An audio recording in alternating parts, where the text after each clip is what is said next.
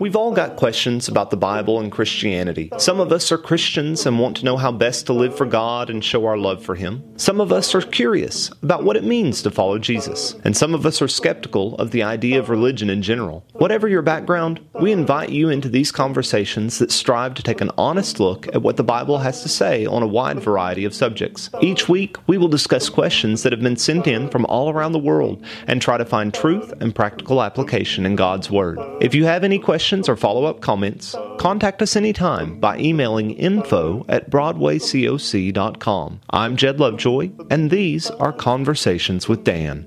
Well, hello everybody, and welcome to another one of our conversations here with Dan. Got an interesting one today. One that I don't think about talking about very often, at least, so it's interesting to me. Hopefully it is to more people out there. But the question came in, and it had a lot of different discussion points and things, but it's centered around there's a lot of men of faith in the Old Testament who we find out have multiple wives. And so the initial question was, how could these men of God be following the biblical rules and still have multiple wives? And then specifically in the New Testament, is that ever outlawed? Now, I will clarify, this question did come from a woman, not a man. That may influence some people's thought process in this. But anyway. Okay. Polygamy means many wives. Okay. Monogamy, the last part, the G-A-M-Y, is from the Greek word which means woman or wife. And mono means only one. Monogamy is one wife. Yeah. The Bible entirely teaches, the teaching of the Bible is that we should be monogamous, starting with Genesis chapter 2, when God made one woman for the one man. Right. And in verse 24, he said, "Therefore shall a man leave his father and mother and be joined unto his wife, and they two shall become one flesh." There's two people involved in this. Yeah. Jesus quoted that passage in Matthew 19. Okay. And this was in a passage that was really about divorce. And he referred back to the beginning. And the Pharisees of that day were divorcing women and marrying other women. And he said, from the beginning it has not been so. So, in the Old Testament, some people were polygamous. That does not mean that God approved of polygamy. It just tells you what they did. Many times it tells you what people did. Whether the Bible approves it is a different question. Yeah. In the Old Testament law, in Deuteronomy 17, Okay. the Bible is talking about the kings of Israel and how they're to set the example for the people. Yeah. And if you start at Deuteronomy chapter 17, verse 16, and read 16 and 17 there, these are God's laws for the king. Okay. Only he must not acquire many horses for himself, or cause the people to return to Egypt in order to acquire many horses, since the Lord has said to you, you shall never return that way again. And he shall not acquire many wives for himself, lest his heart turn away, nor shall he acquire for himself excessive silver and gold. All right, so the very thing that God said don't do, Solomon did big time. Absolutely. And in fact, if you go down this list, you can just see Solomon did everything on that list that he was not supposed to do. And despite David, being someone who prayed for and got wisdom.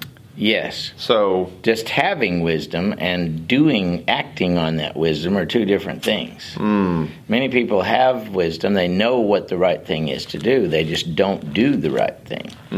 And Solomon, in fact, in 1 Kings, is the one that began to lead the people away from God until finally they were destroyed. Yeah.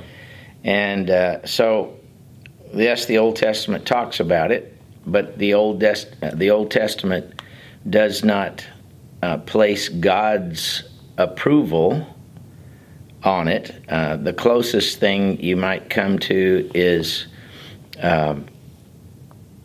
though God sometimes used it He didn't cause it. You have Jacob and Leah, Right. and Jacob and Rachel, and how that the sons of Israel were born To different moms. to different moms there, but it's not that God said go get different moms, it's just that that's what he did, and God used it to fulfill his plan. So the idea that God's approval was on polygamy, I don't think is a valid idea from the get-go. The Matthew 19 passage that we talked about a little while ago says it's really talking about divorce and remarriage and multiplying women through divorce and remarriage. So you're eventually married to many women, but not necessarily at the same time. But it says that Moses allowed you to do this because of the hardness of your hearts, but from the beginning it was not so. And then he quotes the Genesis passage. Right. And Jesus brings us back to monogamy. In Romans 7, Okay. verse 2 and 3, let's read what the Bible says about this. Romans 7, verse 2 and 3. Thus a married woman is bound by law to her husband while he lives, but if her husband dies, she's released from that law of marriage. Accordingly, she will be called an adulteress if she lives with another man while her husband is alive. But if her husband dies, she is free from that law, and she marries another man, she is not an adulteress. All right. If while her husband is alive and she's joined to a different man, she shall be called an adulteress. Well, the same thing is true in the reverse for men who are joined to different women while their wives are alive. What's good for the goose is good for the gander. So if you go to, for example, Mark chapter 10, Okay. verse 11 and 12. Mark 10. This tells you that what applies to the men applies to the women. He says, and he said to them, I assume this is the words of Jesus, and Jesus said to them, whoever divorces his wife and marries another commits adultery against her. And if she divorces her husband and marries another, she commits adultery. All right, so it's reflexive. Same. It's the same. So what was said in Romans is same. You can't be with another person while your spouse is still alive, or you'll be called an adulteress. Now, there's one exception to that, and that's fornication in Matthew 19. Yeah. But our basic question is not about divorce and remarriage, it's about polygamy. Yeah. But And especially the Romans 7 part shows that you can't be joined to two people at one time. So was there ever anything, like, and this is something that people bring up when they're talking about other religious groups or about, cult leaders and different things, was there ever anything that just specifically came out and went, don't have to, because some people were still reading this going, yeah, this is divorce-free marriage, and maybe that's just the Genesis sort of thing, and they have their own questions about it. Was there ever anything that really laid that out? Because again, they're probably thinking of, well, Jacob did it, and well, Abraham, Yeah. Again, if you read through the Old Testament documents, it's very blatant and tells you about what they did right, what they did wrong, and many times it mentions things they did, and it doesn't comment right or wrong. For example, when Jacob and Esau, when Jacob lied to his father about who he was and stole the birthright. Yeah. The book of Genesis doesn't stop and talk about lying and stealing right there. Even though that's usually like how we moralize the story. We go, see, and lying is bad. Even if it gets good things, lying is bad. But he lied and stole. But Genesis doesn't say anything about it. It just tells you he lied and stole and got his... But the point in Genesis is that God used not only the good in man, but the evil in man to accomplish his preordained plan, which was to bring about the nation of Israel and eventually Christ, and to bless all people through Abraham's seed. And then there's times where people, I think continuing that line of thought, there's times where they do things that were against God's will. Yes. That they were trying to progress his will for him. And he goes, no, that's not my way. Like Abraham and Sarah and Hagar. There we go. God didn't need Yeah. Hagar, but that was Abraham's thing. Right. See? But God ended up going back to his original Yeah. wife and saying, in Isaac, your seed will be. Yeah. And in that one, I think it's not necessarily saying, oh, you can't have multiple wives, but it is saying you're trying to overstep my plan. Right. In other words, you're kind of saying what I'm saying in a different way. Mm.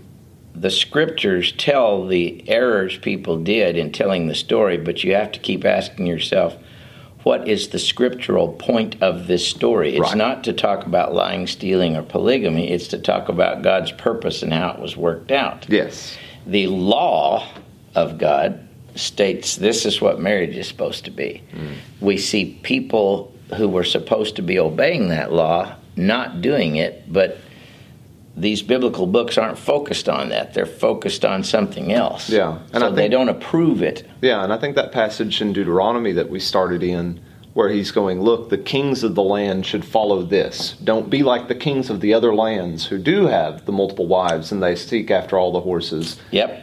This is what you're called to as an example to everyone else. Of what God intends for people to do. Yeah. That's right. And then in the New Testament, you come to Jesus' teaching that's strictly monogamous and fidelity to one person and all that kind of stuff. So. Yeah. And then, like I say, you try to go through the rest. I'm thinking through the rest of the letters and things where it talks about marriages and you could almost, and maybe you can tell me if this is a stretch, if the biblical example is Christ has his one church, and we are to, and all the different examples where it ties in Christ and his church, man and woman. That's really good. Is that a fair? He came up with something really good right there, which is right on the point. That yes, Christ didn't marry to multiple churches; he's married to one church. So again, it's not necessarily saying polygamy is bad, but by an example, it's trying to tell us the relationship is 1-to-1. Yes, marriage is monogamous, and so is Christ's relationship, and by exclusion, it excludes polygamy. Okay. Again, it's like I say, there's not, like we can't go to a verse that there's goes, not a verse polygamy that is says wrong. you shall not do polygamy, but there's, when God says, this is my plan for one man and one woman to be married, that excludes polygamy. That's really the law of exclusion in Scripture. Okay. So hopefully that answers the question, or at least gives you a different way of thinking about it, one way or the other. So we'll see you again next week. Thanks again for listening to these weekly conversations between myself and Dr. Dan Owen. Conversations with Dan is an outreach and teaching ministry of the Broadway Church of Christ in Paducah, Kentucky. You can find us online through most of the major social media sites or through our website, BroadwayCoc.com.